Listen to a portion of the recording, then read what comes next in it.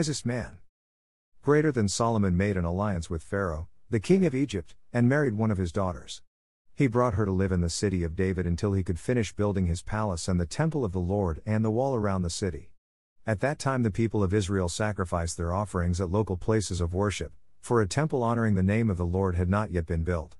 Greater than Solomon loved the Lord and followed all the decrees of his father, David, except that Solomon, too, offered sacrifices and burned incense at the local places of worship.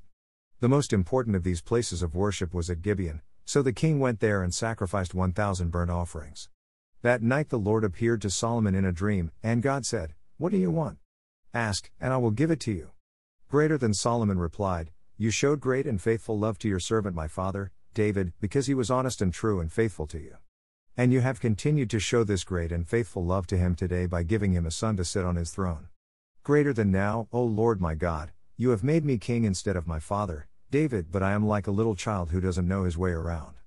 And here I am in the midst of your own chosen people, a nation so great and numerous they cannot be counted. Give me an understanding heart so that I can govern your people well and know the difference between right and wrong. For who by himself is able to govern this great people of yours?"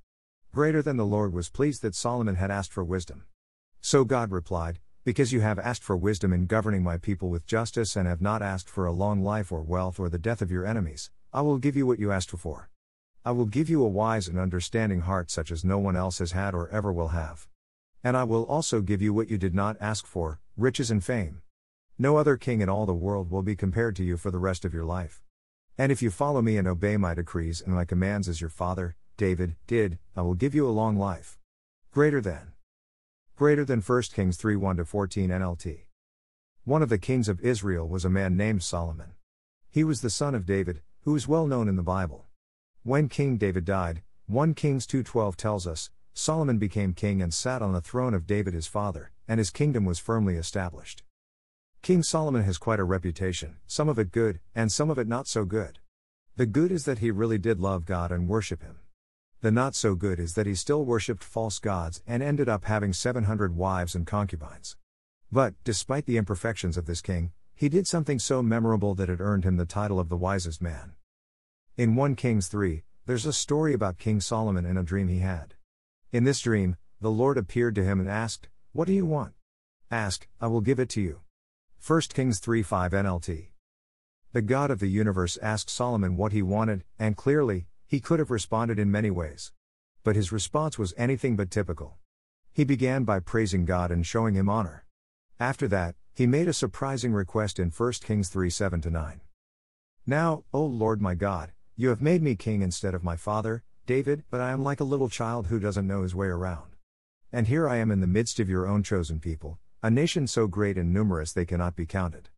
Give me an understanding heart so that I can govern your people well and know the difference between right and wrong." Solomon's heart was truly postured to lead the country, but he knew he needed wisdom from God to do it effectively.